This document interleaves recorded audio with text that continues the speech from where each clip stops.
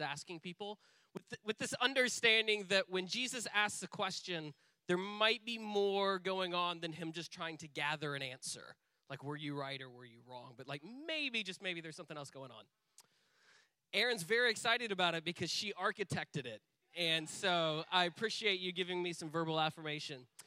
So our first one from today, or for the series, is going to be out of Matthew chapter 16. So if you have a Bible, go ahead and open that up. We have no slides for the teaching tonight. I know. It's going to get a little crazy. Who knows where this could go, but I can promise you that it will be ending in a little while because I will be watching the Super Bowl. Go Pats.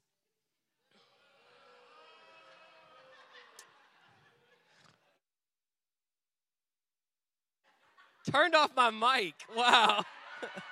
God. Thank you, Makita.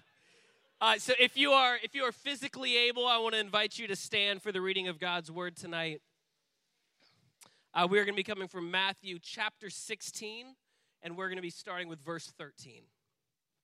When Jesus came to the region of Caesarea Philippi, he asked his disciples, this being the very first loaded question of our series, "Who do people say the Son of Man is?" They replied, "Some say John the Baptist, others say Elijah, and still others Jeremiah or one of the prophets. But what about you?" he asked. "Who do you say I am?" Simon Peter answered, "You are the Messiah, the Son of the living God." Jesus replied, "Blessed are you, Simon, son of Jonah, for this was not revealed to you by flesh and blood, but by my Father in heaven. And I tell you that you are Peter, and on this rock I will build my church, and the gates of Hades will not overcome it. I will give you the keys of the kingdom of heaven, and whatever you bind on earth will be bound in heaven, and whatever you loose on earth will be loosed in heaven." Then he ordered his disciples not to tell anyone that he was the Messiah. From that time on, Jesus began to explain to his disciples that he must go to Jerusalem and suffer many things at the hands of the elders, the chief priests, and the teachers of the law, and that he must be killed and on the third day be raised to life. Peter took him aside and began to rebuke him. "Never, Lord," he said, "this shall not happen to you." Jesus turned and said to Peter, "Get behind me, Satan. You are a stumbling block to me. You do not have in mind the concerns of God, but merely human concerns." Then Jesus said to his disciples, "Whoever wants to be my disciple must deny themselves and take up their cross and follow me. For whoever wants to save their life will lose it, but whoever loses their life for me will find it. What good will it be for someone to gain the whole world, yet forfeit their soul? Or what can anyone give in exchange for their soul?" This is the word of the Lord. You may be seated. Let's pray together. So, Lord Jesus, we come before you, acknowledging that when the word is read, when the word is received, that there is a seed that is planted, and we trust that you're going to grow that thing. And so, Lord, we come to you with open hands and open hearts. We ask that you will allow us to hear what it is that you're saying to us. Would you give us the power through your Holy Spirit to respond in obedience? In the strong name of Jesus we pray. Amen. This is one of the passages it's important to remember that Jesus is Jewish. So he was actually born into a group of people who had certain customs, certain religious traditions, certain religious laws. And there were things that good Jewish boys and girls did, and there were things that good Jewish boys and girls did not do. If you kind of look at where the passage picks up in verse 13, it talks about they're going to a very specific part of the country. And it is a part of the country that good Jewish boys and girls, by and large, they're not going to go to. And to a very particular place in Caesarea Philippi where they are going to that you absolutely never, ever, ever go if you're a good Jewish boy or girl. They go to Caesarea Philippi. And they go to, it is widely believed when this conversation is happening, it is happening on the top of a cliff. And this particular cliff, if you were to go down a couple of hundred yards, what you would see, it's a sheer face cliff, so it's completely flat. And in the side of the cliff is a giant hole. And this is the place where all of these pagan rituals would happen, and they would worship a very particular pagan god called Pan. Say Pan. There's no reason to repeat it. It just sounds fun when you repeat things when you're in my shoes. So Pan, and it's Pan the goat god. And so a couple of times a year, you would have these festivals that would happen right outside the mouth of this cave. And they would bring a goat, and the priest and the priestesses who would take this goat, and there were certain things that we are not going to name that they would do with the goat together, and the entire town is going to be outside kind of cheering them on as they do this thing. And ultimately what they do is they take the goat, they slit its throat, and then they throw it inside the mouth of the cave as a kind of offering. It was widely believed that this cave was the doorway between hell and our world. Like in this particular religion, religion. And it has a very particular name. It was called the Gates of Hades. So when Jesus is saying in this passage, and the gates of Hades will not prevail against you, imagine that Jesus is standing on a cliff, and a couple hundred yards beneath him, there is an actual cave that is called the Gates of Hades. And there is this belief that there are demons flying in and out between those.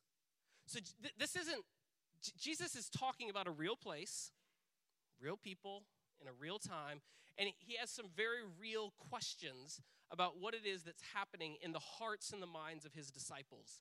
It's worth mentioning that he has taken them from the place where all of the good Jewish boys and girls are to the place where they will not be followed. So this is sort of like an aside, like a little nugget for you in our sermon that has nothing to do with the wider point. Half of Jesus' time in the 3 years that he's doing ministry is spent away from everyone else. It is spent away with 12 people. So there are going to be times, and maybe this doesn't connect with you, where you feel like there are so many needs pressing in around you that you can't say no. And yet, here is Jesus giving us an example of there are times where you need to pull away from everyone else, and there's something else that by saying yes to this thing, it forces you to say no to something else. Half of Jesus' time is spent away from everyone else. Is our life a life that reflects the ability and the discernment to say yes and no to those kinds of questions? Or is it like the need is so great, and if it's not me, then who? As if there isn't a God who's wholly aware of what it is that's happening. That's just a little nugget. So Jesus, he has his disciples. He has them away from everyone else. And what he's trying to get into is like, do they see what's happening right now? And so he asks them a question. Who do people say that I am? Just like a little softball. And the disciples, they give a variety of answers. Like some people say, some people say Moses. Other people say other prophets. Others say John the Baptist, who 1 chapter or 2 chapters before has just been beheaded. Jesus' cousin and one of his closest friends has just lost his head. And they're saying like, you're kind of him, but reincarnated, which is an interesting answer. And then he's like, okay, that's great. That's interesting that other people are saying that. Here's the question. Who do you say that I am? So we started in the first place. What do other people think? What about you?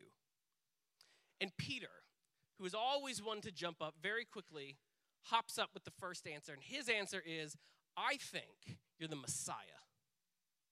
Like, I think you're the one that our entire people have been waiting to rescue. But then he says something that is brand new in the scriptures. And it's this, and I think you're the Son of the living God. So there is this, it's difficult to describe because we get so used to the story where Jesus he is God. And we're just used to that. In this story, in this time, it's like the first time that's really been connected together.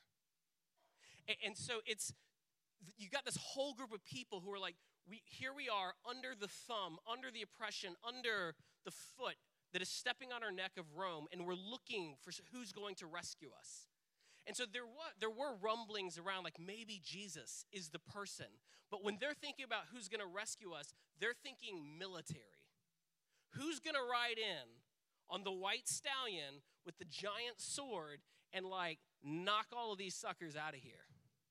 Or who's the political leader that's going to do something with Rome and negotiate a peace so that we can get our country back?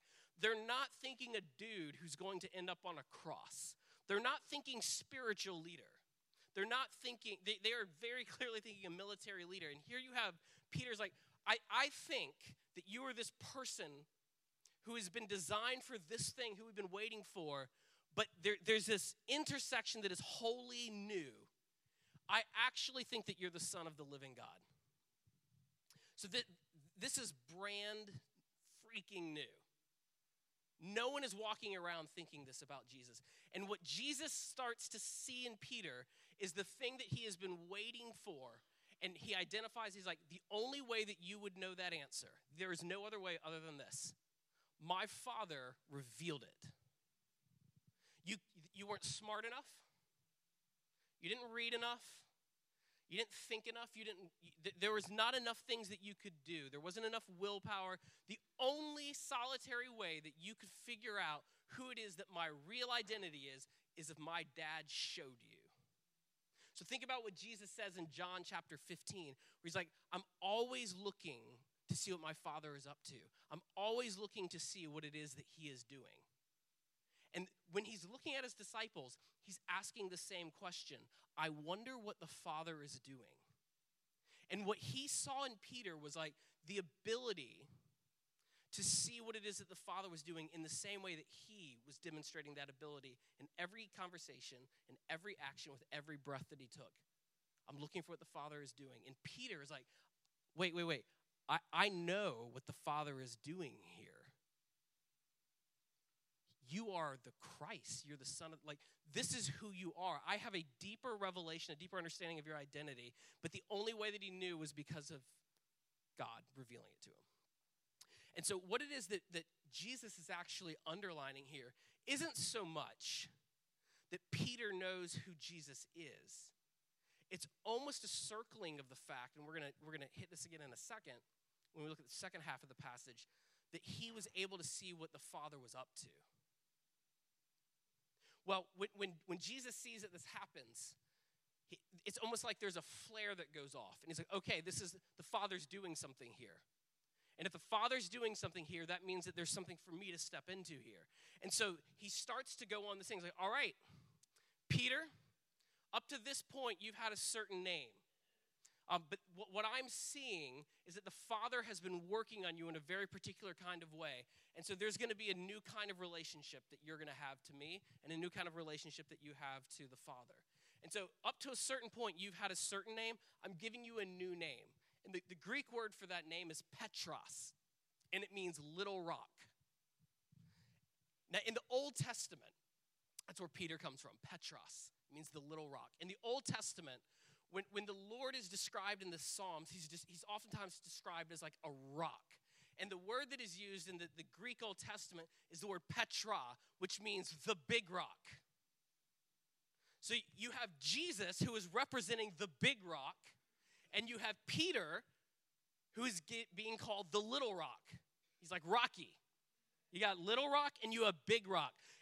What they're in many ways doing, they're starting to share a name. And then, this is what he says. He's like, look, I have been given all authority on heaven and earth, and I am giving it to you. So now you have a key to the kingdom. It's the same key that I have. In the same way that what I bind on earth will be bound on earth, and whatever I loose in heaven will be loosed on earth. In the same way that I have that, you have that. When I write a check, it works for you too. And so we're now going to share keys, and we're going to share a name, and we're going to share in-law. Like, what does this sound like? It sounds like a marriage. What it is that Peter and Jesus are entering into here is, in the theological description, is a covenant relationship. It is the deepest of all human relationships, where it is a merging and a sharing of identity. It used to just be there was Jesus and then there was Peter. But because Jesus was able to see that the Father was up to something, he was like, wait.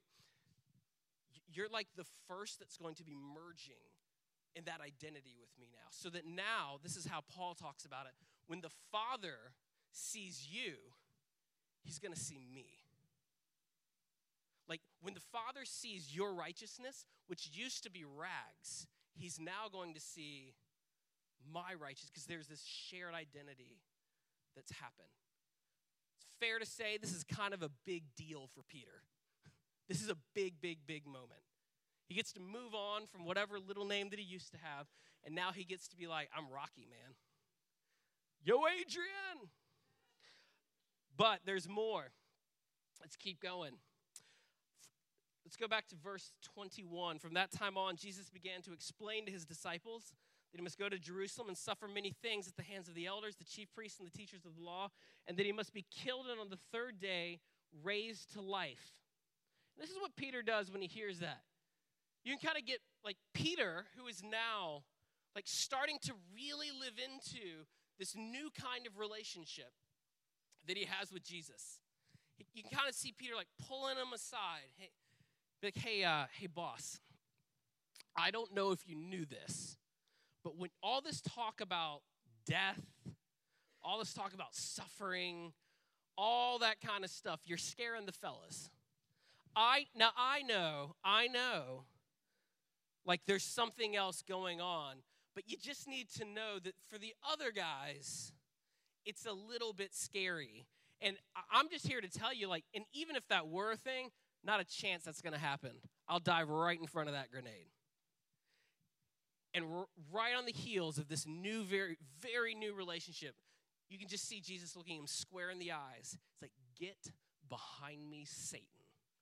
Because you do not have in mind the things of God, but the things of man. Imagine, again, think about what it is that Jesus has just starred, underlined, highlighted. In the previous conversation, it was like, oh, you see what the Father is doing. There's a vision that you have of what it is that's happening in this spiritual, supernatural world. And because of that, I understand that there's something that is good, that you are drawing, that you're being invited into a deeper relationship. The thing that is being rebuked in Peter right now isn't the thing around like the death. It's you don't see what the Father is doing. You don't have in mind the things of God, but the things of man. If you saw what the Father was up to, you would have kept your mouth shut. Now here, this is the thing that is very challenging about Jesus when we come to know who he actually is. When he says, who do you say that I am? And our answer is, I think you're the Christ. I think you're the Son of the living God.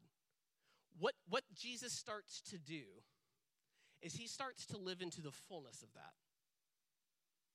And I think the problem for some of us, and what you actually see Peter embrace, he doesn't run away from it, he embraces it, is that we want like the soft, fuzzy, lovey-dovey Jesus who gives us like, I'm going to love you forever. I'm going to see, like, I'm going to die for you. I'm going to give my life for you. I'm going to forgive you. I'm going to wipe away all the sins. I'm going to put everything back together, and everything's going to be great. But the moment he starts to ask us the difficult things, like in verse just next one, hey, this is what it looks like if you're going to follow me. You're going to pick up your cross. You're going to deny yourself, and it's going to get messy. That's when we're like, you know what? That's probably not the Jesus that I want. Like when Jesus looks at us and says, who do you say that I am? The answer is, are we going to let Jesus be who he actually is? Or are we going to recreate him in who we want him to be? I don't know that I could. Let me try this again. When Jesus asks, who do you say that I am? Are we going to let Jesus be who he says that he is? Or are we going to recreate him in who we want him to be? Now here, this is the thing. If you're going to write anything down, these next two sentences are the ones that I want you to write down. There are times when we want the kingdom, but we do not want the king. And there are times when we want the garden, but we do not want the gardener. Here's the issue, though. Without a gardener, that garden turns into a jungle, and we all die. That doesn't, you hear that, and you're like, man, that doesn't sound like good news. A well-tended garden is a wonderful place.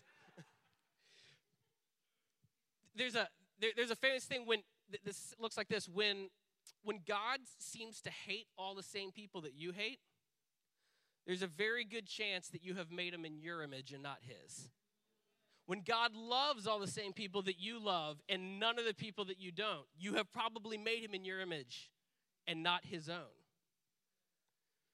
Jesus is going to ask you to do difficult things. If you don't believe me, let's keep reading. Verse 24. Then Jesus said to his disciples, whoever wants to be my disciple must deny themselves. I'm signing up for that party. I'm going to take up their cross. Sounds like a great time. And follow me. Which means like at the very least, or at the very most, I am second. At the very most. But I might be third, I might be fourth, I might be at a millionth at the bottom of that list. We are signing up. If Jesus is who he says he is, and the Father has done something in us to reveal who it is that Jesus is, what we are signing up for is for Jesus to be the king, for Jesus to be the gardener. We are signing up for Jesus to be Jesus, not a prefabricated version that feels good in some cases and we reject in others.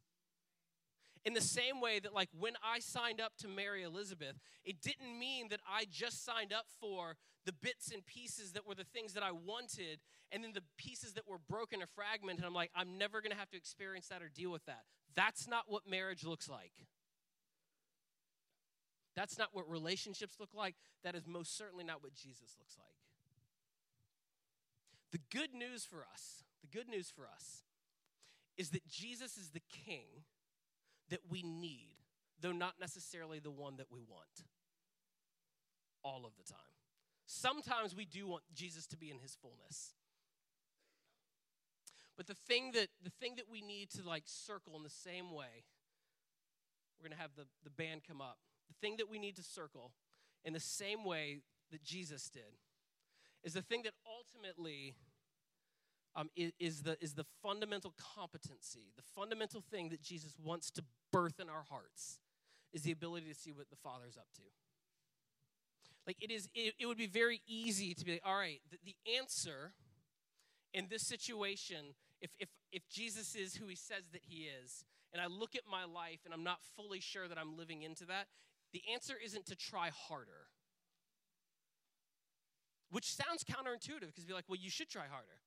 The answer is to find where it is that the Father is already at work in your life and to join him in that place. Do you have ears to hear what it is that the Father is saying? Do you have eyes to see what it is that he is up to? Because if you are working on your strength, if you're working on your power, if you are working on the things that are inside of you to accomplish what it is that Jesus wants to do in and through you, you're done. If it was enough to do that, Jesus wouldn't have needed to sacrifice himself in the first place. So when we think about who it is that Jesus says that he is in this first loaded question that we're asking, the thing that we're really trying to embrace is the fact that we actually needed someone to rescue us, and we continue to need him. And we need not a version of him, not something that I have in my mind. I need all of him. And that also means that there are going, like, when I sign up for that, when I say yes to that, when I say, I actually believe you are the Christ, I do believe you are the Son of the living God, the thing that we say with that is that, and I will deny myself, not through my power, but through his. I will follow you, not through my power, but through his. And in the ways in which you call me to take up my cross each and every day, I say yes. And the way that we know how to do that is we look for where it is that the Father is working. We're gonna transition now to a time where we come to the table. I'm going to invite our communion servers to come up.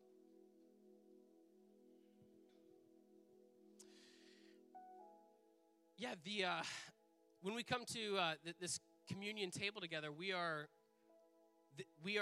asking ourselves the question, who do I say Jesus is? The good news for people who come to the table is we're saying, I believe that you're the Christ.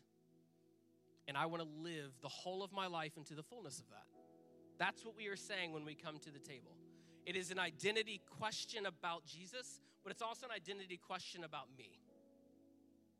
Because when Jesus looks at me, he sees a certain thing too. He sees someone who was worth sacrificing for. He sees someone who is worth forgiving. He sees someone who is made in the very image of God, who he will never, ever, ever give up on. And that's very good news for me. It's good news for me this weekend. It's good news for me last week, and it certainly is going to be good news for me in the upcoming week. So when we come to the table tonight, the thing that we want to remember is that sacrifice that Jesus made to put all of these pieces back together so that he wouldn't just be the Messiah, but that he would be the Lord of all, that he would be the King of all, that he would be the gardener, that he would be the great shepherd, and that he would call us into a life that he is in complete control and dominion over, and we would allow him to put the pieces back together. I don't have the power to do that on my own, but he does. So coming to the table is an admission of my powerlessness. It's an admission of my weakness.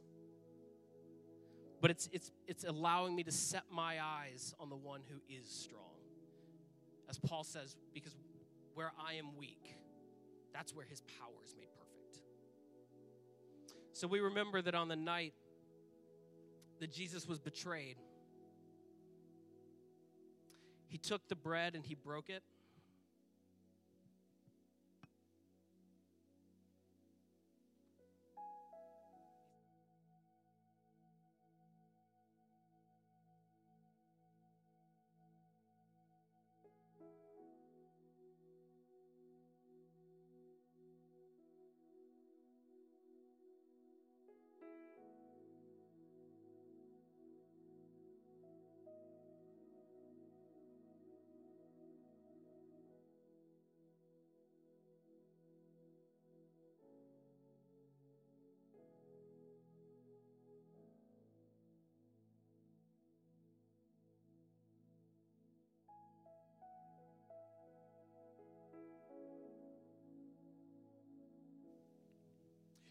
He encouraged his disciples on that night that whenever they got together, that they would remember this sacrifice, that they would take this meal, and they would be reminded of this new way with life. They would be reminded of his identity. They would be reminded of their identity because of what it is that he accomplished. In the letter that he writes to the Corinthian church, he advises the believers to stop, to actually do a little bit of work in their hearts. The thing that they're really trying to identify here is like, are there places where I have actually been living out of a belief in who you are that is different from who you say you are? Are there places that I need to attend to before I come to the table? Not because I have to earn anything, but because I'm inviting you into a healing that needs to happen. So I want to encourage you to take a moment before you come to the tables. The tables are going to be open. We do have a gluten-free option here for those folks who would choose that. And what you do is you just take the bread, it represents Jesus' body, you break it off, then you dip it into the cup. This is called intinction. And then you take it and just ask that the Lord would reveal himself to you. And I'm just going to pray really specifically this week that in the powerful name of Jesus, that what it is that the Father is up to in the places where you live, the places where you work, the places where you play, the places where you are, that you would have an increasing sense of what it is that the Father is doing. That he would give you spiritual eyes, not eyes that you have, that are your physical eyes, but that you would have an increasing sense of what he's doing. Lord Jesus, We give you this meal. It is your meal. Lord Jesus, we give you this meal because it is a celebration of who you are. It is a celebration of what it is that you've accomplished. It's a celebration of who we now are because of you.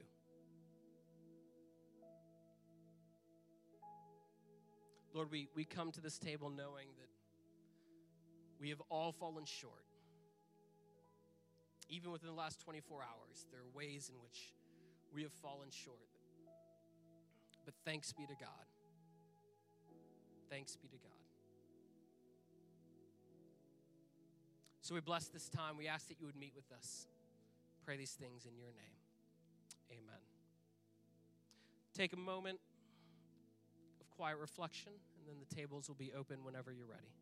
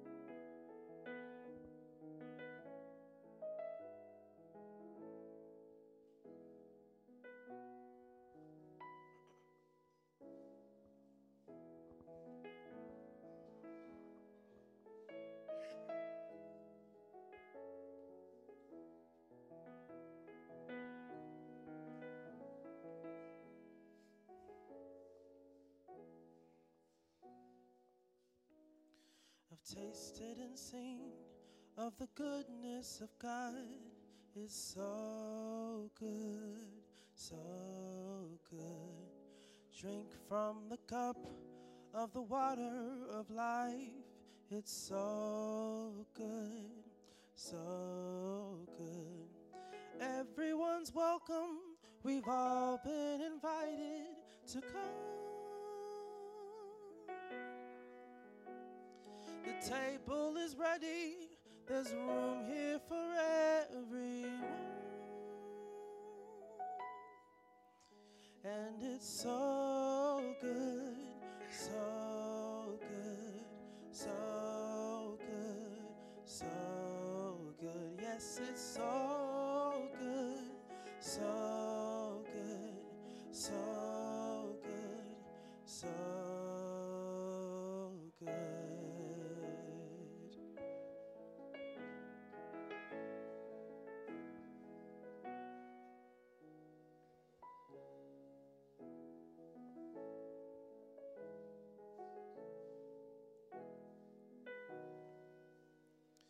The heavens are open, our God will provide, and it's so good, so good. The hungry and thirsty will be satisfied, and it's so good, so good. Everyone's welcome, we've all been invited to come. The table is ready, there's room here for everyone. And it's so good, so good, so good, so good. Yes, it's so good, so good, so good, so good.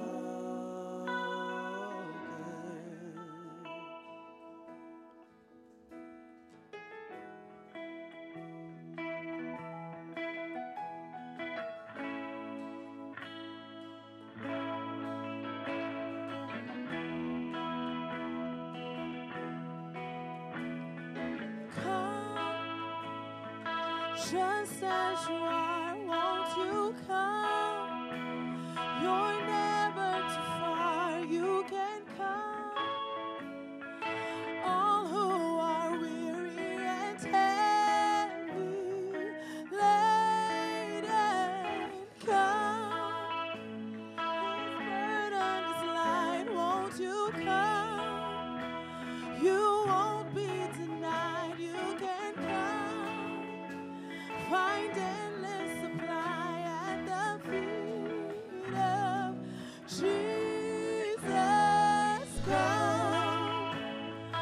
just as you are, won't you come? You're never too far, you can come. All who are weary and heavy laden, come. His burden is light, won't you come? You won't be denied, you can come. Find endless supply at the feet of Jesus. Come, just as you are, won't you come? You're never too far, you can come. All who are weary and heavy laden, come. His burden is light, won't you come? You won't be denied, you can come. Find endless supply at the feet of Jesus.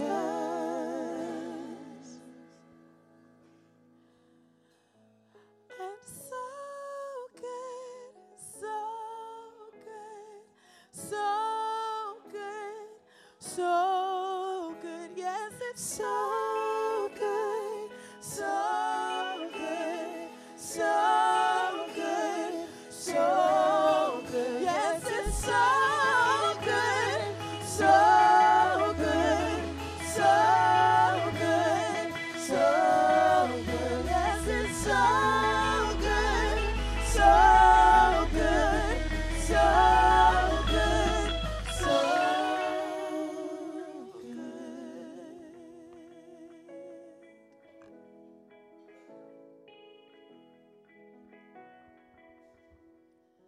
come, just as you are, won't you come? You're never too far, you can come. All who are weary and heavy laden, come. His burden is light, won't you come? You won't be denied, you can come. Find endless supply at the feet of Jesus.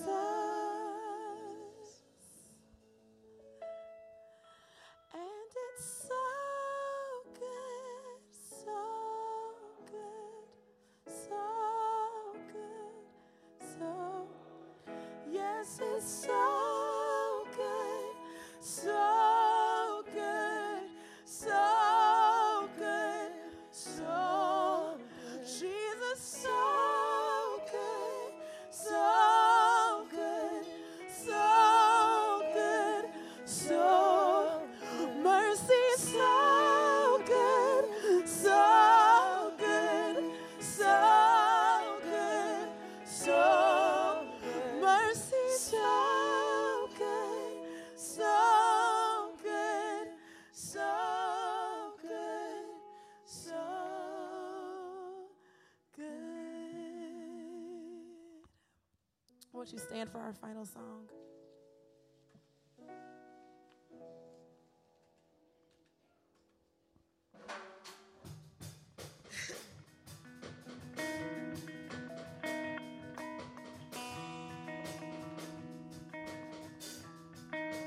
What does it mean?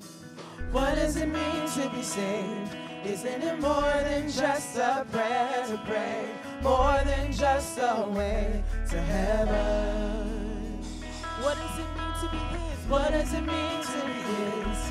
To be formed in His likeness. Show Him we have a purpose. Here's our purpose. To be salt and light in the world, to be salt and light. Let the redeemed of the Lord say so. Let the redeemed of the Lord say so. Let the redeemed of the Lord say so. Say so, say so.